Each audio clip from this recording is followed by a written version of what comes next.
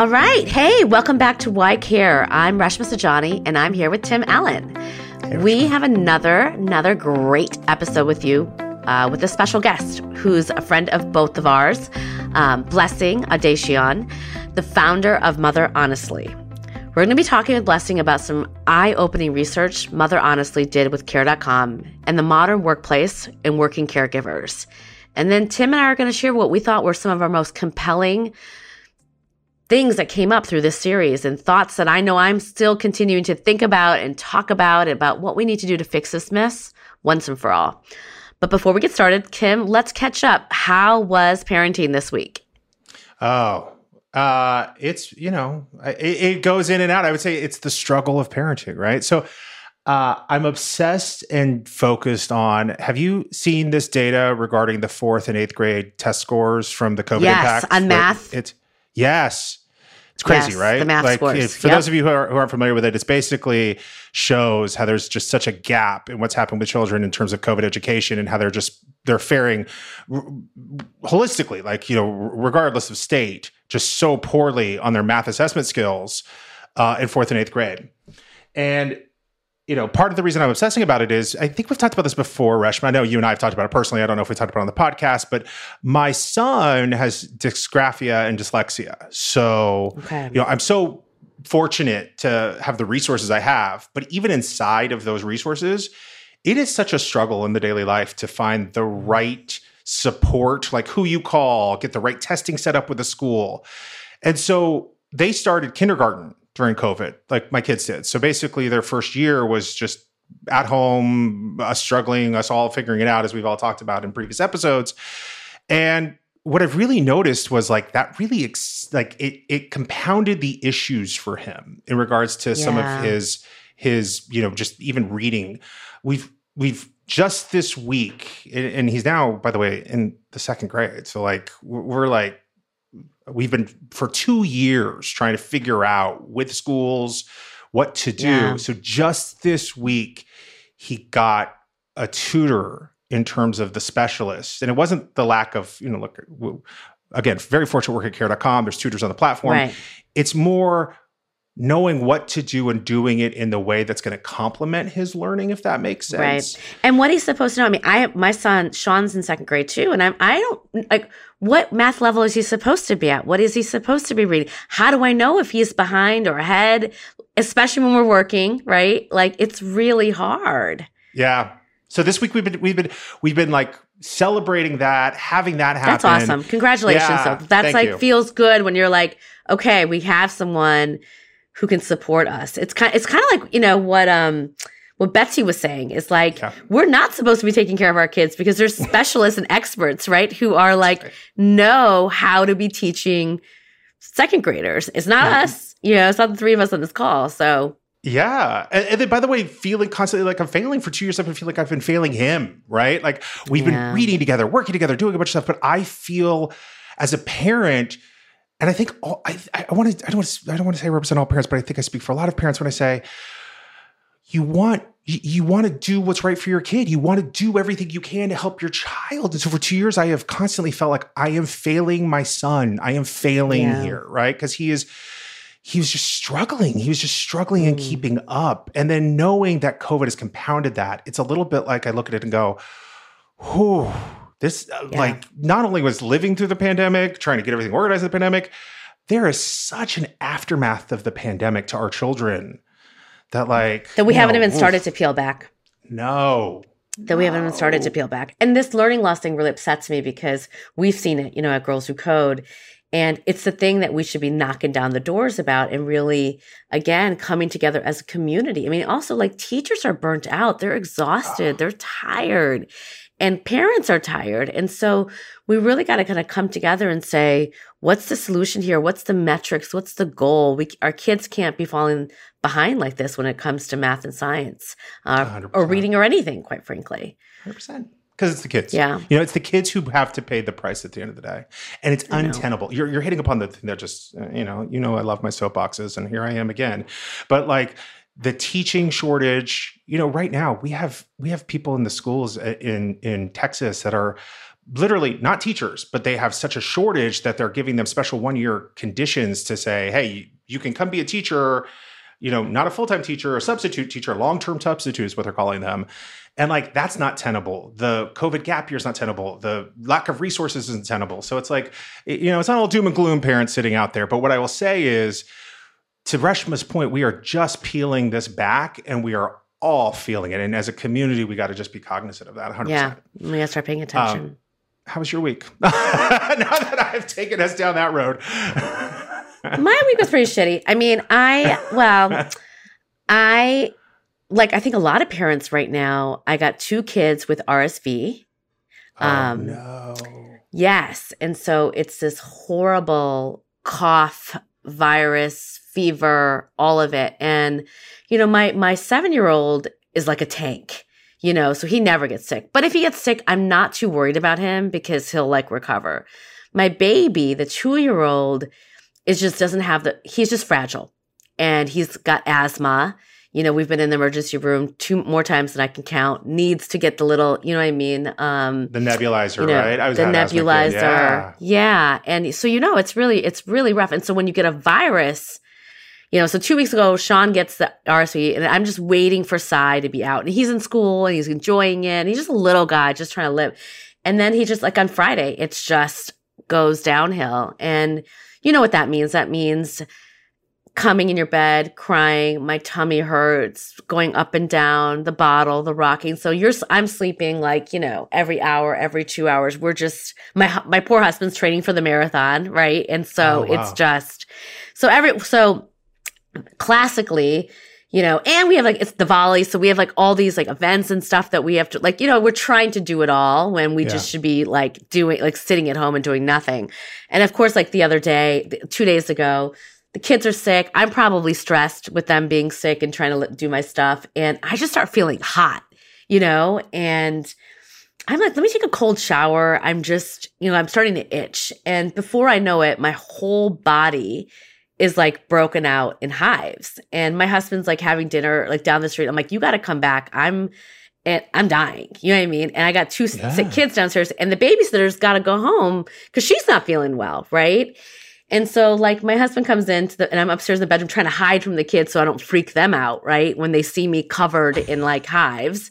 Yeah. And also feel like I'm about to die and really want to go to the hospital. But so my husband's sitting there and he's God bless him. Now, he's he doesn't have to do the laundry for 2 weeks. That's how high he is on my book today right now.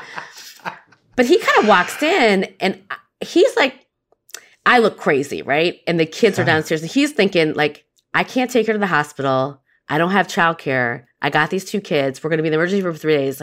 I got to get her to calm down. So he's what's wrong? You're fine. You just got little bumps on your body. You're totally cool. Let me chill you. Let's put on some Beyonce right now, right? I'm Beyonce is not what we should be putting on right now. I need to be listening to some birds chirping or maybe some ocean. But he's lying to me to basically calm me down. You know what I mean? You're totally, and so look over there. Look over there. Look over there. Relax. Go to sleep. You know what I mean? Just chill out. Totally. You're good. You're overreacting. You're fine. Right? And of course, he's trying to lock the kids out. So he's running a hospital basically between our 2 rooms. Of course, the next, everything's after 4 hours, right? I don't feel like my body's on fire. I should have gone to the hospital. The next day, he's I was scared out of my mind. You needed to be in the emergency room, but I couldn't take you and the kids there because everybody was sick. But it was such a classic thing about the childcare crisis, right? About how, you know what I mean? At that moment, so many parents have to make those decisions as they're sick, as their kids are sick. And you know what I mean? Their childcare, their people who are taking care of their babies are sick too. And you got to make these really, really, really tough choices. And none of them are good.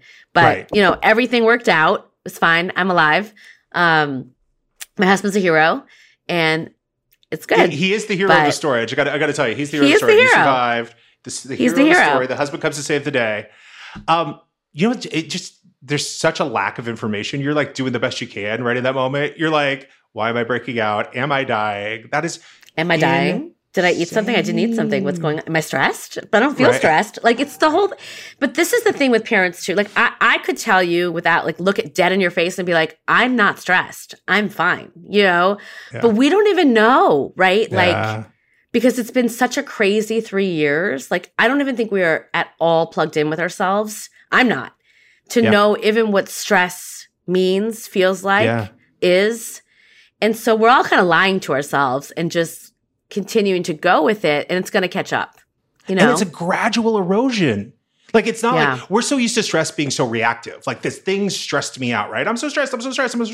But like, it's the gradual erosion where it's been building underneath the surface of the stress that one day you wake up in hives and you're like, am I dying? Like, am totally. Like, am I dying? Yeah. Right? And by the way, I have to keep 2 little humans alive who are literally sick with like And of course you bring out hives because for a year you haven't slept because you have, and again, kids that you've raised in COVID who have not built immunity, who have not gotten the support that they need because they were masked up, right? Or they weren't, school obviously had to be shut. So there's all these compounded things that of course our kids are not going to be totally fine, totally at the same grade level. Like, and it's just, there's no space for that. And we're just kind of told like, oh, don't look over there, right? Keep moving, keep going. Well, this is a great time to bring in our friend, Blessing. We're so excited to have you with us today. Before Blessing tells us a little bit about the research that she did with Care.com, love to just, again, want to shout out the fact that she's built this incredible community and she's been helping working caregivers in their careers and their personal lives. Yeah. Completely. Thank you for having me. I'm excited. So great to have you here. Thank you. So great. So, Mother Honestly is a platform that's reshaping the future of women and families at home. Prior to Mother Honestly, Blessing spent 15 years, in Fortune 100 companies. She's always all over the news, from Fast Company to Wall Street Journal to Parents. She's this highly sought after speaker. She's so inspiring. I can't believe you studied chemical engineering before getting a master's in energy management and then getting an MBA. She's a proud mom of 4 kids, right? Yes, I am. 4 little babies.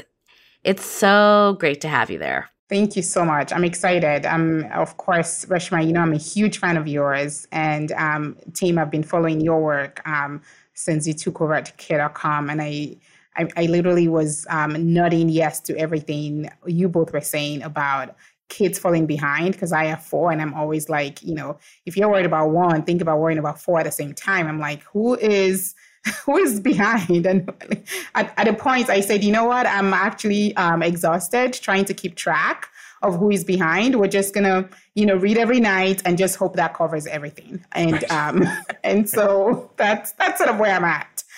So thank you both for having me. Thanks for being here. Really appreciate it. I mean, 4, wow. I have a hard time with 2, and I'm just sitting here. By the way, I also kind of hope one drags the other along at all points in time. I'm hoping my kids are kind of helping fill in my gaps a little bit. So I totally get that statement on the 4. We're going to read. Someone's going to have to pick it up. That's it. I have a 13-year-old, a 13 and a half, and we're going to get into this because I literally walked into the workplace pregnant and had a baby. So I had no experience being in the workplace without a pregnancy or a baby. And so my almost 14-year-old actually reads to the kids. To our little ones. So that at least helps out a little bit. We're just, we're a family of 4 and we're doing well. I feel like we're running a camp. It almost feels like a camp here. So I call us the battalions. We're the battalions, and, we just keep an assembly line for food, for, reading and everything else. So super excited though. I feel like that prepares me for everything that I do at Mother Honestly.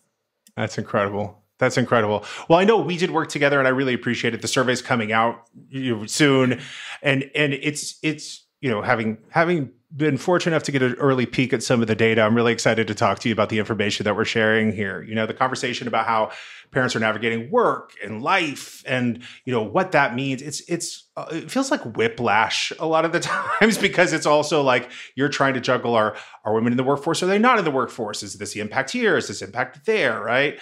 So doing the survey where we took over 1,000 working caregivers and 500 senior executives, it was really great. Like, the senior HR leaders, the people to that event. It was great to get the information and really be able to put data to what, Blessing, I know you have been shouting from the rooftops multiple times over, and really be able to talk about it and put it in a package that says, all right, here's what people are actually saying. Like, here's the actual reality of what's happening here.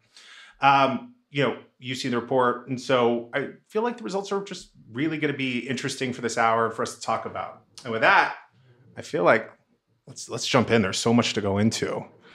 And you got a munchkin. You got a munchkin behind your back. I love it. She's here, and I'm hoping that this is the only boy. And I tell you, I don't know, boys just like attention, y'all. Oh yeah, I got two. We got two of. I got two. We get right. Yeah, we know. The only boy, and I'm like, you're the only child that wants to know what I'm doing. And mom's attending your events. And I'm like, yes, they are. Yes, they are. So very, very grateful to have a caring little boy. I'm super excited about that. But, the team, you're absolutely right. The survey and the report that is coming out, I particularly enjoyed what we did with Care.com. And I was just very grateful for the experience because we learned a lot of things with this report. And I think that what we now know is that, caregivers in the workplace have been through a lot. We've gone from crisis to crisis, whether it's the childcare crisis, senior care crisis, the formula shortages, tampon shortages. I feel like there's a lot of shortage for things that are related to care. And of course, we saw what happened with Roe v. Wade with our reproductive rights yanked away from us. So caregivers have gone through a lot in the last 30 months. And this report has shown and proved to us that, one, the workplace is changing, and it's actually changing for the better for caregivers. And so we need to lean into that. I can go into the numbers with you, but what we now know is that remote work works. And we also know that remote work is working for caregivers, but not only caregivers, for everyone. Because I think that is where, the future of work needs to include everyone. And what our data has shown, Mother Honesty and Care.com, is that if we really and truly want a future that works, it needs to work for everyone. And the data proves that. We also found in the data that caregiving support is table stakes. It is so important for companies to lean into care. And one of the major reasons is that men are actually doing more now. I was literally smiling when you were talking about, just how you are so involved, right, in what your son is going through with math and trying to get the support that he needs. We're seeing that across board, that men are leaning into care, and they're leading with care at home and in the workplace. And so it is even more imperative that employers support everyone because it's no longer a woman's issue. We also see from our report that remote work is leveling the playing field between women and men, right? If men are doing more housework and more childcare, it just only means that we are solving for time poverty that we see among women, right? So now women have more time to focus on their careers. And that supports, closing the gender equity gap that, quite frankly, is wild to me that it will take over 150 years to close that gap, right? I feel like what this report is saying is we may actually be able to close that gap faster. Yeah. And lastly, employers must get remote work right. And I think that, remote work is not the answer for all of our problems in the workplace, but it is going to solve a lot of things, especially for caregivers. And if we truly want that future of work to work, then we need to get remote work right. So those are just a little bit highlights. And I think, let's just dive into it. Ask me all the questions. I'm so eager and so excited to answer them. I love that. All right, I'm going to start because I have so many questions for you. First of all, like tell me, the first part is that everybody's happier. Everybody's happier and everybody is more productive. Tell me about that. Why? So what we found is that everyone, caregivers and even managers, and I think that was what was truly eye-opening for us, is that 76% of caregivers say that remote work is improving their quality of life. And what is even more exciting is that 77% of managers agree. Because remember where we started from, right? When we were all, when we said, okay, let's go back home and flatten the curve, right? I don't know if everyone remember that. And how can we forget? We're going to come back into the office. And, so many companies were really trying to bring us back into the office. Managers were worried that people weren't going to be as productive, that we would, basically get to a point where we're having to chase employees down to get the work done. And now to actually see that over 3/4 of caregivers and managers actually agree that remote work is improving the quality of life for everyone, and that, flexibility works. It supports families. It supports women of color. It supports people of color. It supports LGBTQ friends. It supports everyone. And it's elevating productivity in the workplace. I thought that was very powerful as a result of the report.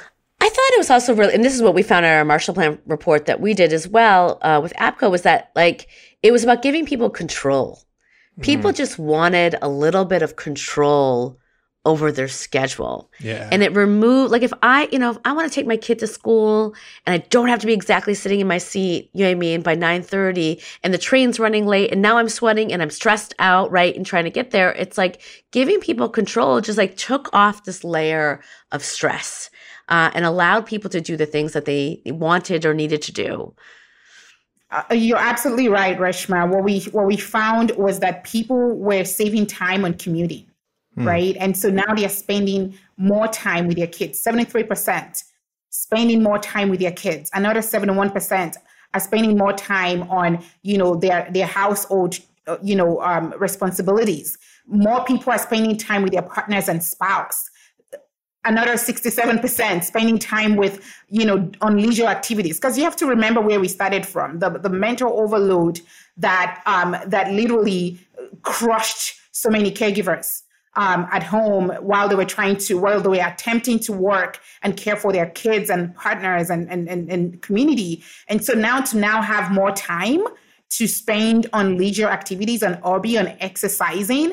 That is one powerful thing that I actually gleaned out of this report, because that gives me hope. What we saw was just this despair. Right. Again, I started with all the crises that caregivers have been subjected to. And so to now see a gleam of hope and optimism that we can offer, especially in the face of everything else that is happening within the country, I think that was what really excited me about the report.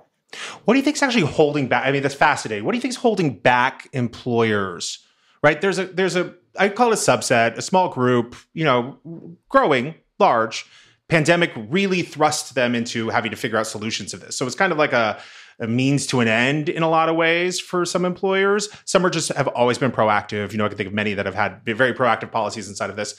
Why do you think more employers aren't just this is it? Productivity is at an all-time high. Let's do it. What do you think's on the sidelines of that? What does the data show in terms of that? Why are employers not just all running to the gate of this?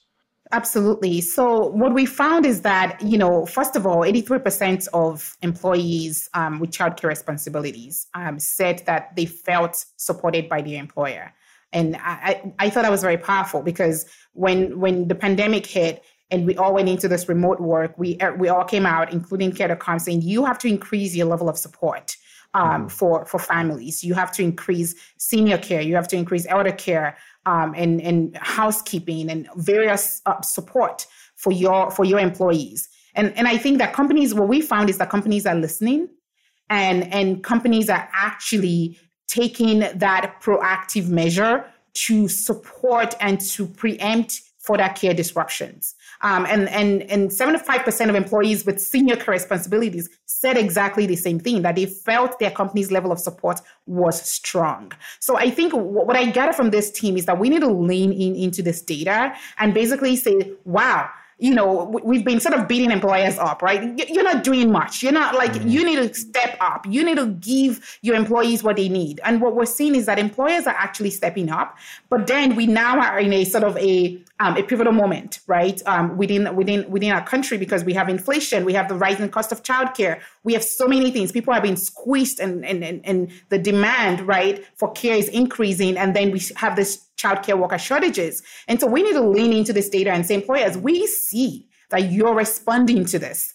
So this is not the time to cut any type of care support for your employees. This is not a time to pull back on childcare. This is not the time to pull back on senior care. In fact, this is the time to actually lean into that and continue to support your employees so that they can weather through this inflation, this recession, and whatever is left of this pandemic with confidence and resilience. Yeah. I mean, it's interesting because I don't know, Tim, if you feel this way, but in New York, it feels like employers are starting to push people back into the office. Oh, yeah. What was once a 2-day or a 3-day is now becoming a 4-day or a 5-day. And this also back and forth is creating a lot of havoc for caregivers, because I made my plan when I thought I had to be in the office 3 days a week. And now you're changing the rules on me. And now I feel like you're always going to change. So that's what I think this report is so important, because I think the data that your employees like you better, you know what I mean? When you provide these benefits and they'll stay longer, I think can really stop, you know what I mean, the movement of really pulling back on this, because you've seen, again, report after report showing that employers are starting to pull back on this. And I don't know, Blessing, what you think about this, but one of the things that's interesting is I've talked to different CEOs is when they do survey their employees and they say, what are the benefits that you want us to provide? Often childcare is not on the top 5. And the first thing that women in particular are saying, oh, give me professional development, because we think that's what we're supposed to say, right? Rather than tell you what we actually need. And so there has to be this parallel movement. I think that's happening. What we're doing at Marshall Plan for Moms, I know you're doing Mother Honestly, is like giving women the permission to say, no, ask for what you need. Like when you get that survey, put childcare number 1. Right? And like, don't not put on the list because you think that you don't want your employer to judge you for it. Because I think employers are really paying attention or using survey results as a reason to cut these benefits. I completely agree with you. I think that, employers are starting to pull back on a lot of those resources. And I think a lot of it is because, one, they want people back into the office. And two, a lot of the responses to childcare was as a result of, the pandemic, and people generally feel like the pandemic is behind us. And so we can go back to the pre-pandemic way of doing things. And so that is why I'm excited about this report that is out there, is for us to really prove to employers that it's not enough. It's not enough to lean into remote work, which a lot of you are doing. But what we need to do is actually get it right. Because the data is showing that we all love remote work. I don't know about you, but I'm not ready to start getting on the train, which I did when I was, working for a Fortune 100 company. And I would spend at least 3 hours, between driving my car to the park and go, getting on the bus. I had an episode where my entire breast milk spilled on me on the bus. And that video actually went viral. And so nobody wants to go back to that. And so we need to give our employees the choice to tell us, what works best for them. A lot of people want remote work, and a lot of people want hybrid. And some people want to come back into the office. And so I think we need this. What this report is showing is that we need to give our employees more option. And the solution is not to enforce anything, because what we know is that people not only want flexibility with their work, they want flexibility with their time. Right? So that is what this data is showing us. And so employers need to lean into that in providing that flexibility across board. I've got a question for both of you, actually, because I honestly don't know. The avocation piece you just spoke about in regards to women advocating for what they need, what they actually need versus what they believe they need. Is it they don't know what they don't know in the workforce, meaning that for so long society's been set up like childcare is your problem and you need to handle your family, that the company is not responsible for ensuring, and I love the term used earlier, ensuring your time poverty is not impacting your happiness.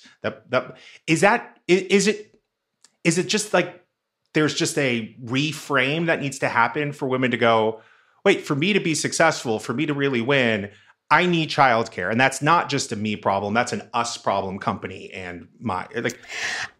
Yeah. I mean, listen, I think it's similar to, and Blessing, I don't know if you had this experience, but like when I was interviewing for jobs, I was kind of knew or told or like, you know what I mean, implicitly through the girls, like, don't ask about what their paid leave policy is.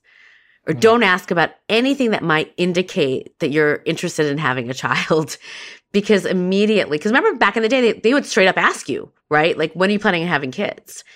Because that was seen as a sign that you weren't as committed to your job. So I think that that's a spillover now, right? Where it's like, you're not asking for those benefits or what the status is of those benefits because you almost are still implicitly told to hide that identity of you being a mother. What's interesting is IVF. Because as I write about my book, Pay Up, right? 5 years ago, like 0% of companies offered IVF. And now everybody does because women, men, everyone, came into the interview and said, what's your fertility benefits? Fertility and prolonging fertility was seen as a sign that you were actually a worker, that you actually were committed to your job because you were going to prolong having a baby, you know what I mean? So that you could actually stay in the workforce for as long as you possibly can. Childcare, paid leave are the opposite, right? And so I think that that's what's really going on is this implicit fear that if I signal that I'm interested in that, you're suddenly not going to give me that promotion, not going to give me that opportunity, not invite me to that thing. And that is what we have to basically shift. Yeah, absolutely. I agree with you. I remember my last job, when I interviewed, I was 6 months pregnant. So you all need to see me. So I wore this huge jacket, right? Because I'm like, I don't like this bump. You better stay flat, through this interview. And I walked in and of course it was 5 white men. And so you can just imagine, the trepidation, that was oozing out of me. But, I eventually got that job. My husband keeps saying, you just walk into everything and you just grab it up. And, I got the job and I will never forget when I showed up. And of course, by the time I started, because, you have to go through all the, background checks and all that. Medical, and I showed up, and of course now I'm 7 months, and it was very clear that I was pregnant. And I will never forget, my manager at the time said, "Whoa, I did not know you were pregnant. If I knew, we wouldn't be hiring you because we have, we literally have."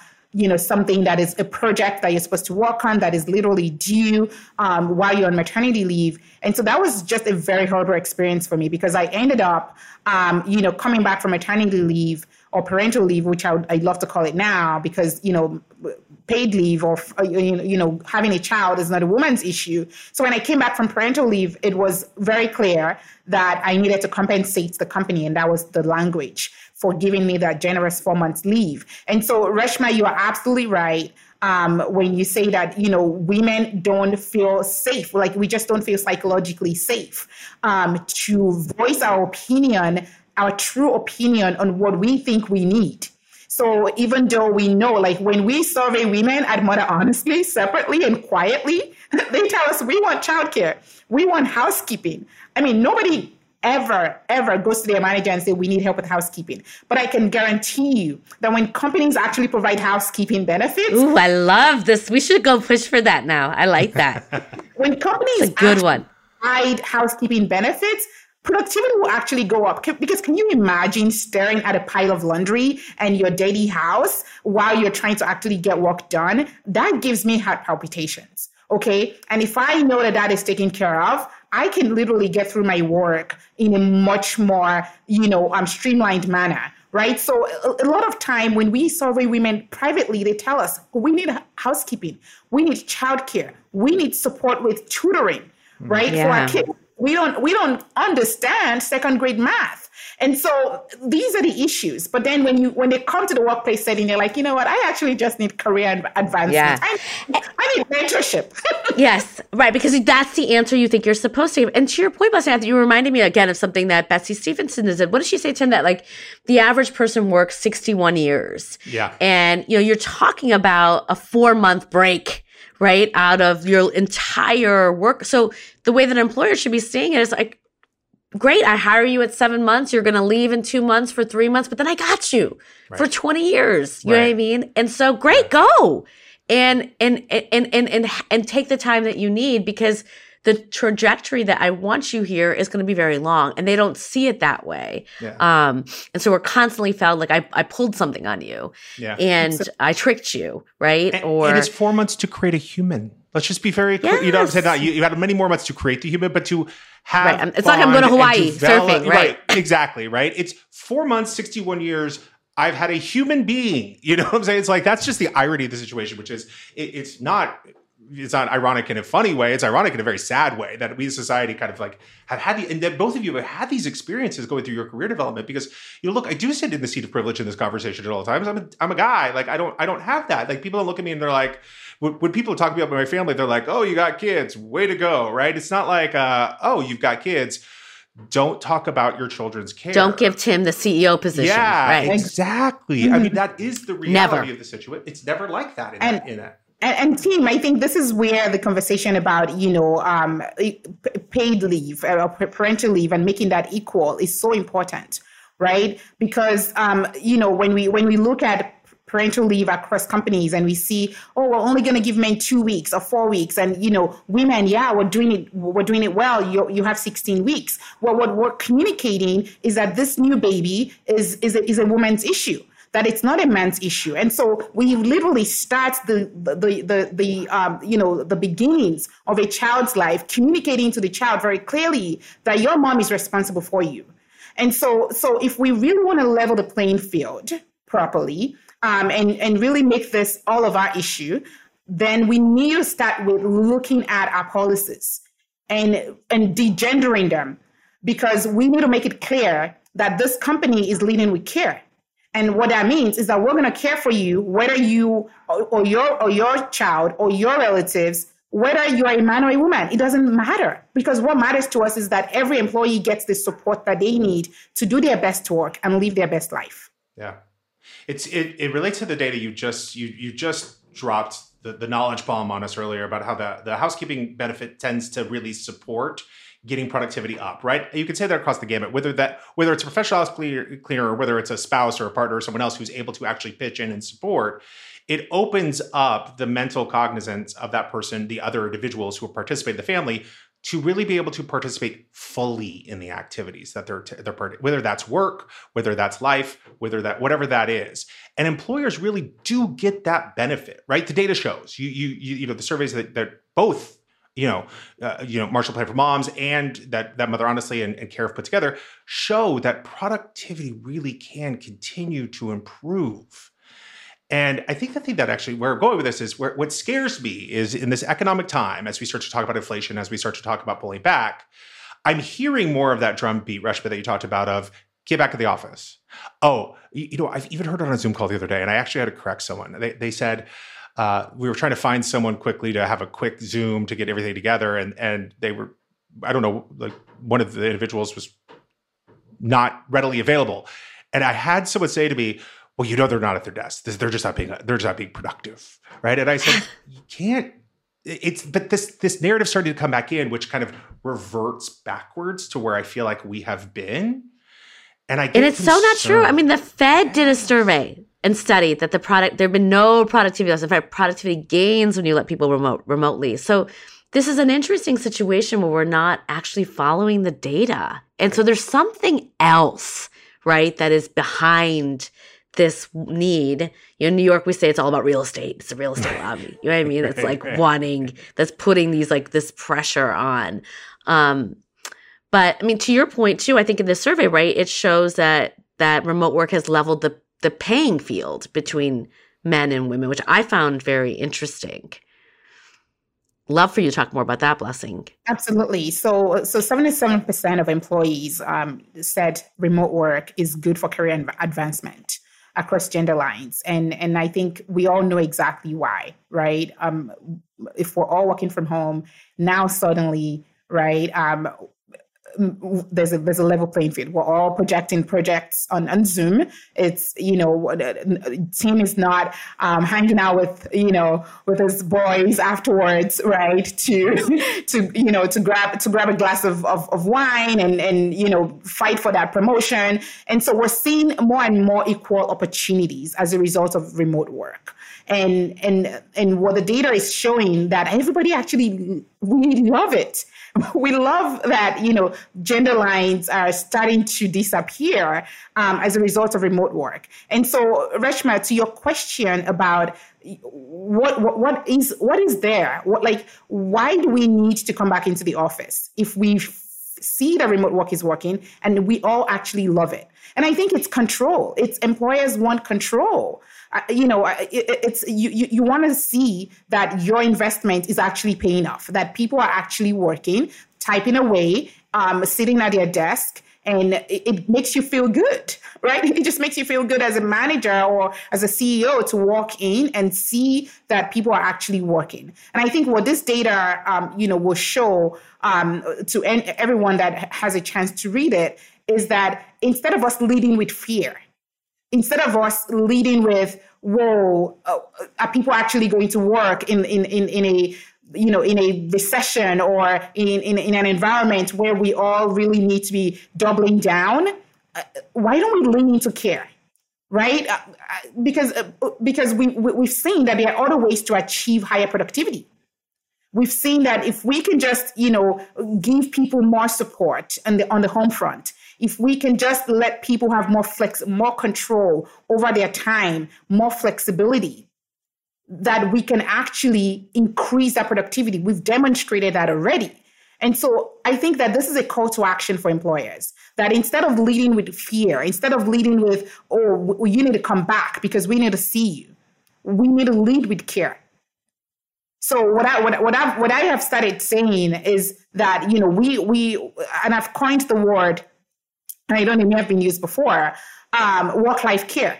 Because I feel like I feel like this is a time for us to remind employers that there's actually a duty of care, right, to employees that we've not really talked about much because our country has been so focused on, the Q3 results and capitalism and all this, fancy stuff. And so we haven't exactly leaned into that duty of care that is expected from an employer. And we saw what happened as a result when the pandemic hit. There was zero safety net. Even employers they were benefiting from all the hours of work could not save their employees. And so this is a reminder that, look, we have to get this right this time. We understand there's an inflation, there's recession, there's all of these things, but we need to remember that when we don't lead with care, we run into real issues in the workplace. I agree with that. So I completely, Blessing, you and I are very much on the same page a lot of times, especially with the data, right? I believe in the shared responsibility. Here's where it gets dicey as an employer for me. And I'd love to hear your perspective on it, Blessing. It is when you look at the disruption of accountability and responsibility, right? Because I shouldn't even say it's a negative. It's just redrawn lines, right? Like of who employers are accountable for X, employees are accountable for Y. What's the accountability lines? And two factors always come up for me in the various debates I have regarding working from home. And it is, how do you, and I get, sorry, I just want to also caveat it. I'm going to caveat before I get into it, which is I understand there's a responsibility on the employer to figure this out too. But how do you, one, mentor employees in a remote environment? Right? The structures for mentorship have been for so long an in-person, like catch corrective action kind of structure of, when you have relatively young employees starting out, you really want to just correct them and course correct them. If you're sitting on Zoom, you only get to do it in the very structured box, right? So it's like you lose that magic in some ways. And then famously, like I've executives inside of the organization say to me all the time, how do you capture innovation in a remote environment as well? So it's a little bit like, how do employees take responsibility for that piece of it? And how do employers take responsibility for that? And how do you make this tenable? Because I think that that's part of it also, which is, I do think control is an aspect of it, but I also just wonder, how does that? I completely agree with you. And I completely agree with you, team. And I've always said work-life care is both ways. It has to be both ways. We can't expect employers to put their best foot forward and employees not putting their best foot forward. So I think we need to be clear on that. And that is why when our data said we need to get remote right, those are some of the aspects, right, that I think we all need to think about. Because what happens when we say that we want to get remote work right, it means that there is, there's a responsibility on the employer side and also a responsibility on the employee side. So that is one. And when we talk about mentorship and we talk about flexibility and remote work, we have to always remember that we're not asking for people to permanently never leave their house, right? So there's so many ways that we can get remote work right. And it doesn't mean that employees don't come to the office. It doesn't mean that employees are only on Zoom 24/7. It just means that everyone has flexibility and we can all agree. So team, if you and I agree that we're blessing, especially with how you're working right now, you're in Nigeria, I'm here in, Austin, we're going to work remotely, for X, Y, and Z days. And maybe on some days, you and I are going to meet up when we go to, the Mother Honestly Summit. We're going to take that 1 week and work on some really key issues for 2023. We're going to start planning that. There are so many ways that we can be flexible with how we work that doesn't require that an employer has total control or an employee has total control. Yeah. Reshma, I see you itching to talk, so say something. No, I could not I could not agree more. I just think about, for me, I have spent a lot of my time when I was CEO of Girls Who Code, now CEO of Marshall Plan for Moms, managing remotely. I love to talk on the phone. I love to call you. I love to if I'm speaking at something, I'll fly somebody out, right? Or, I really engage in quarterly staff retreats that we get a lot done.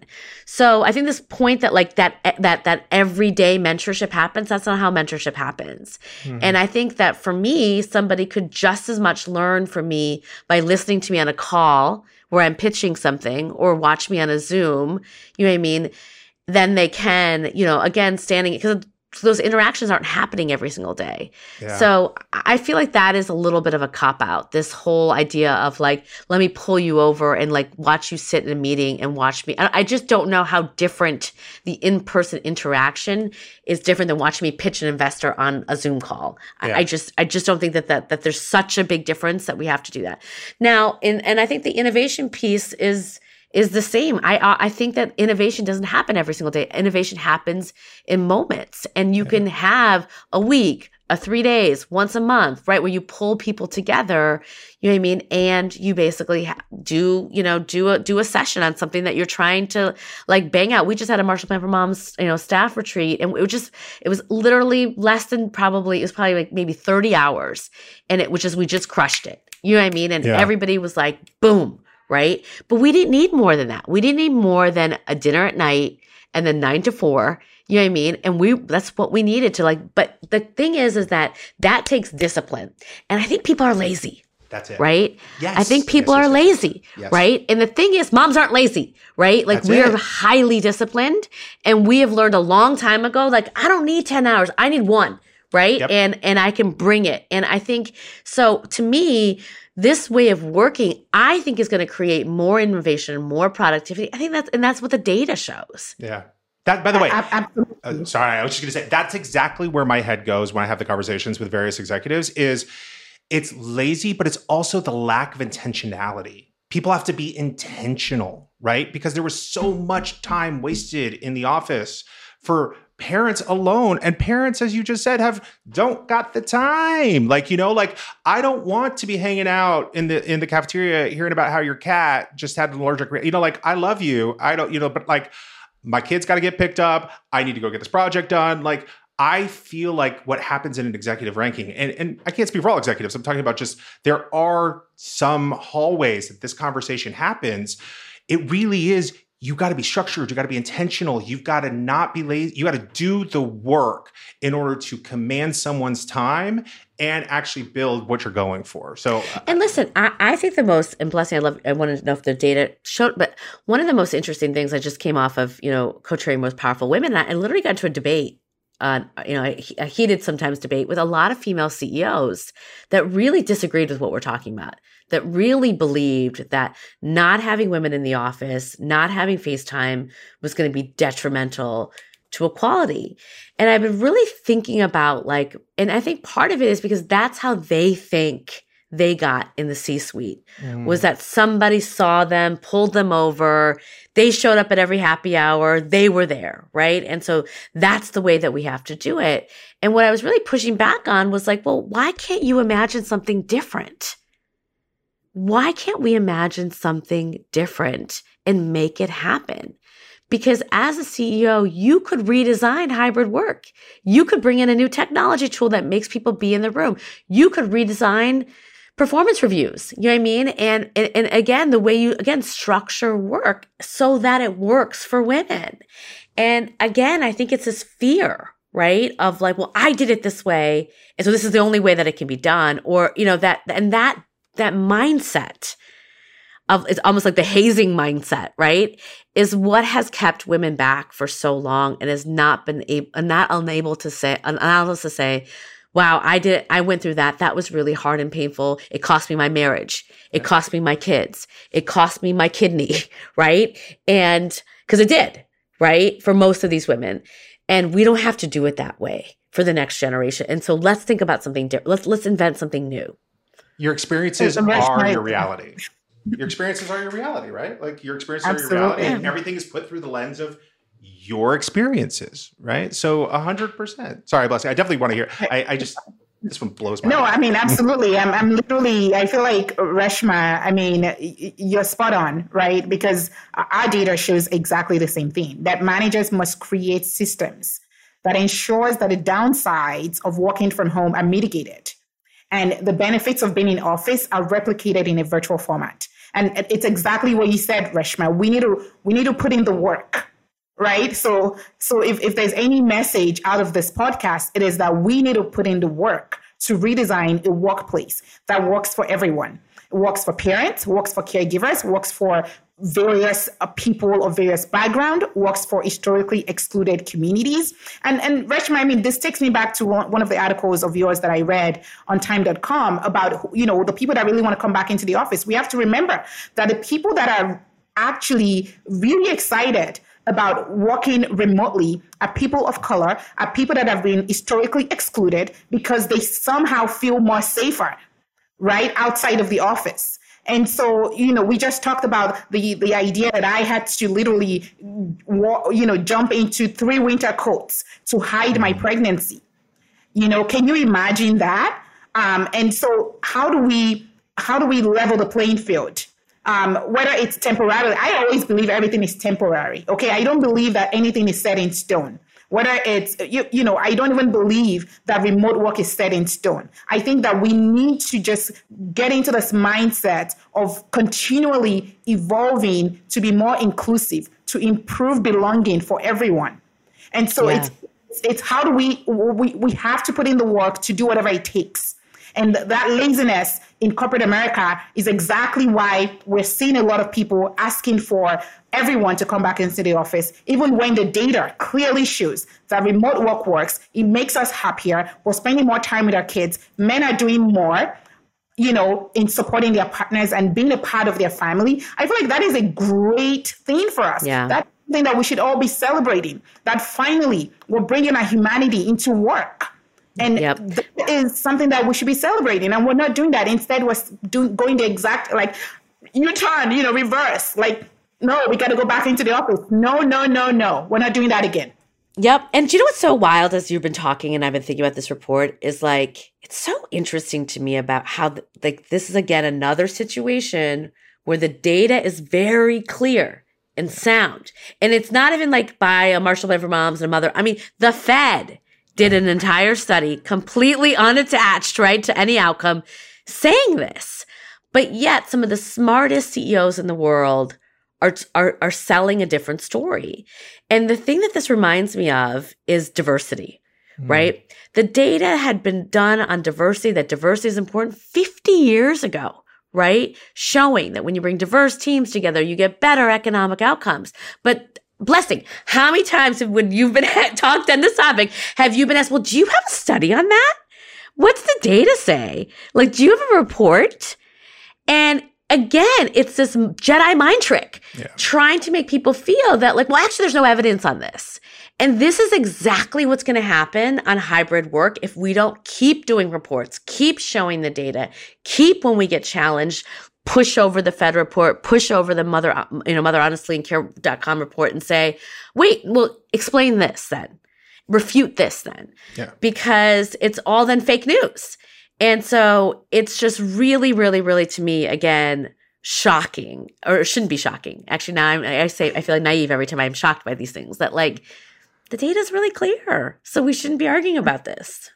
And I think we're all feeling that squeeze. We found this out in the report as well. Everybody's feeling, when companies are saying come back into the office, suddenly you're like, whoa, it means I'm doing something wrong, right? And we saw that, in the report. What we also found was that there's some fear, right, around remote work. There's some sort of trepidation, right? Because 58% of women said, whoa, we feel that remote work would limit our career advancement.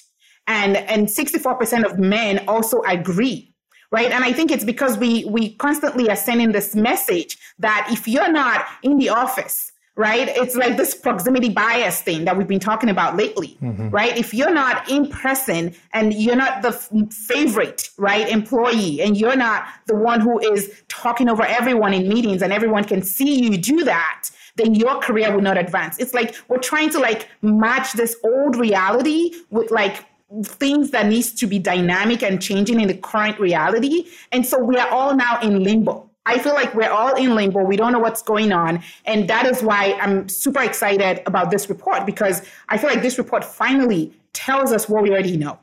Or confirms what we already know, that remote work is here to stay, and that if companies really and truly want the best out of their employees, if we are really serious about productivity, if it's not just all talk, then we need to lean into remote work or flexibility for employees. Right. Yeah. And well, thank you, Blessing. Go ahead. I was just going to say one other thing, which is here's the pro tip I'm taking away from this, right? We got the data.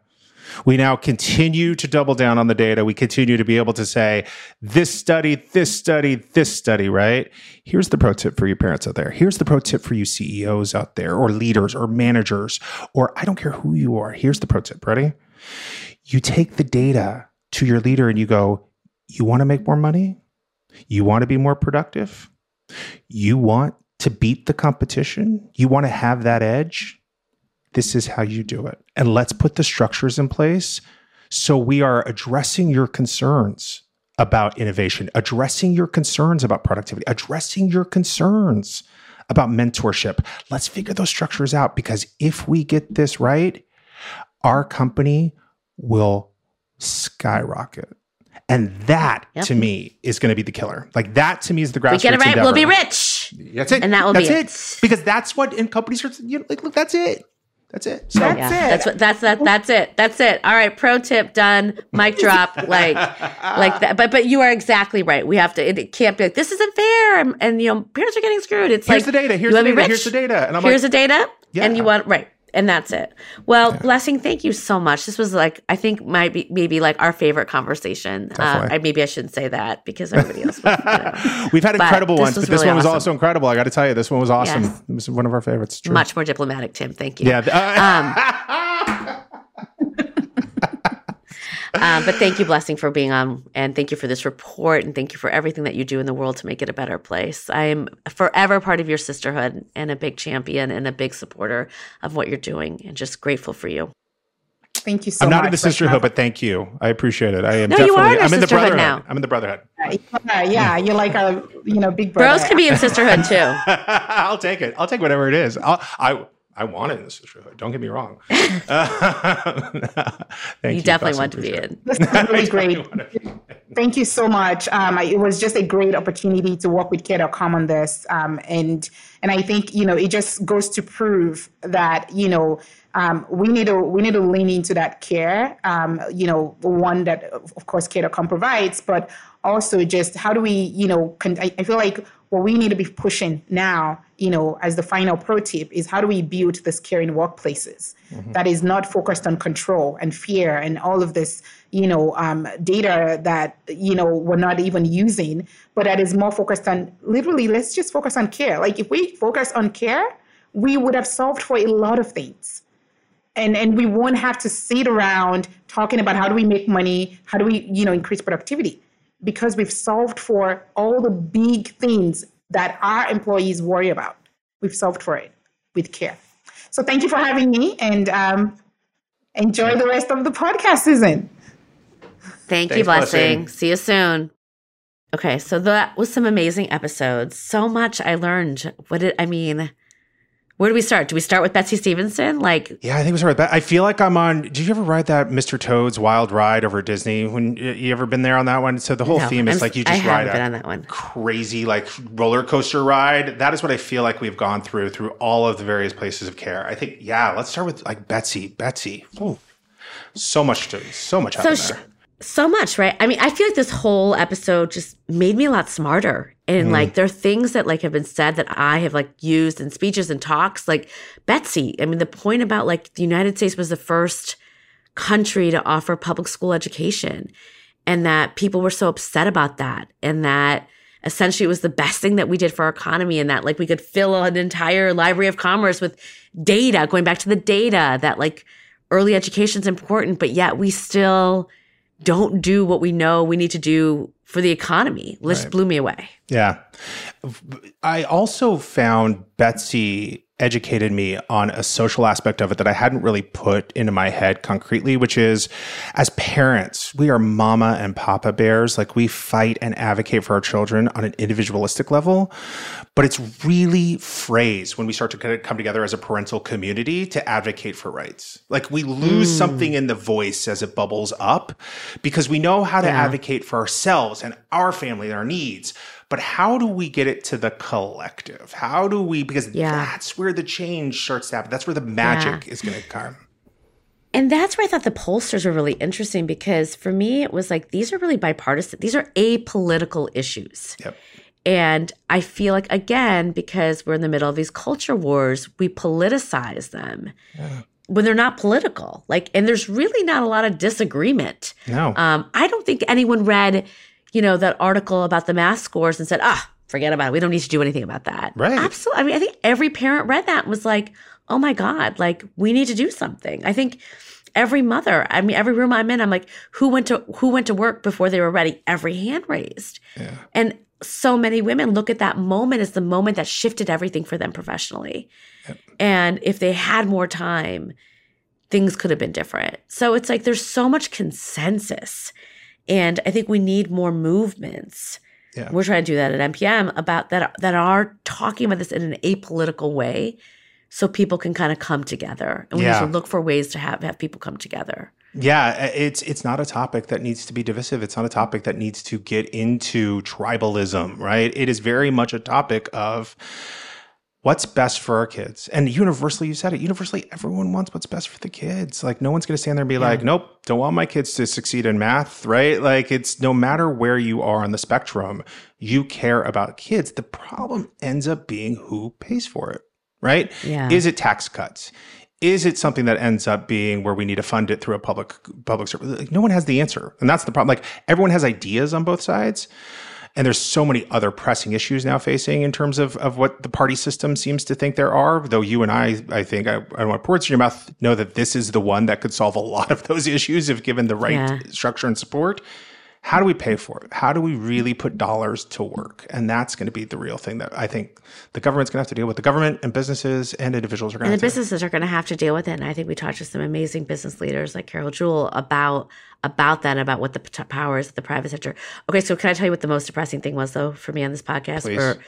Was when Claire K. Miller basically made this, and I talk about this, is like when I asked her, like, do you think we'll ever shift the ratio of domestic work?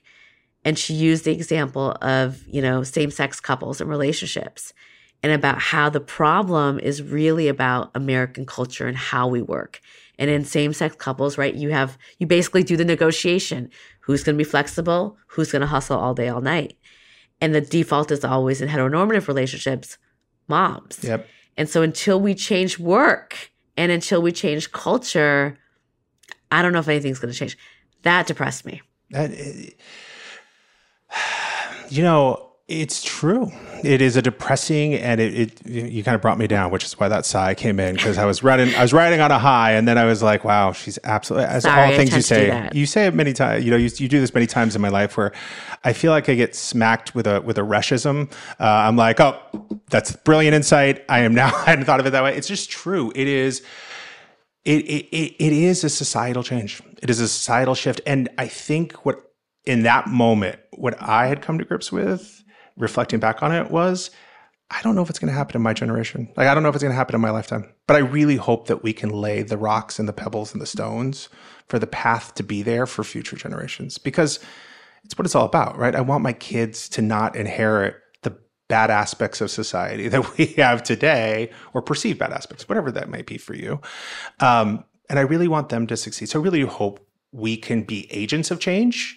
And it's not, I sound so defeatist. I sound like I'm giving up, right? But I'm not giving up. Like, I think that there's a lot of movement to be made there, but I do think it's a wholesale change. I think it's a wholesale change. I think you're right. It's very hopeful, Tim. You always make me feel very hopeful after I spend time with you. It's just, no. And I think that, because we've had, I think as this podcast shows, very different lives, very different parenting styles, but very same. We are probably two very, you look at us and we're like, couldn't get any more different. Yeah. But it's also very similar in our values and how we love our children and how we love what we do and like what we want, not just for ourselves and our own families, but, for everybody. And so I do think we have to dream big. Yeah. And I think hopefully in this podcast, we got at the heart of so many different questions and things we need to grapple with and things we need to consider. So it's been a wonderful ride. I've loved every minute of it. You had me think of something where every year I read this perennial article called What Will I Do With My Life by Clay Christensen. I don't know if you ever heard of it. It's fantastic. And I highly recommend it for anyone. And he makes this observation that he says, he went to his 50-year MBA reunion, and he looked around the room, and there's titans of titans. He went to one of the Ivies, and it's the titans of titans inside of there. And he looked around the room, and he was like, and I could call out, that one had a divorce. That one's kids don't talk to him. That one is miserable. That one is it.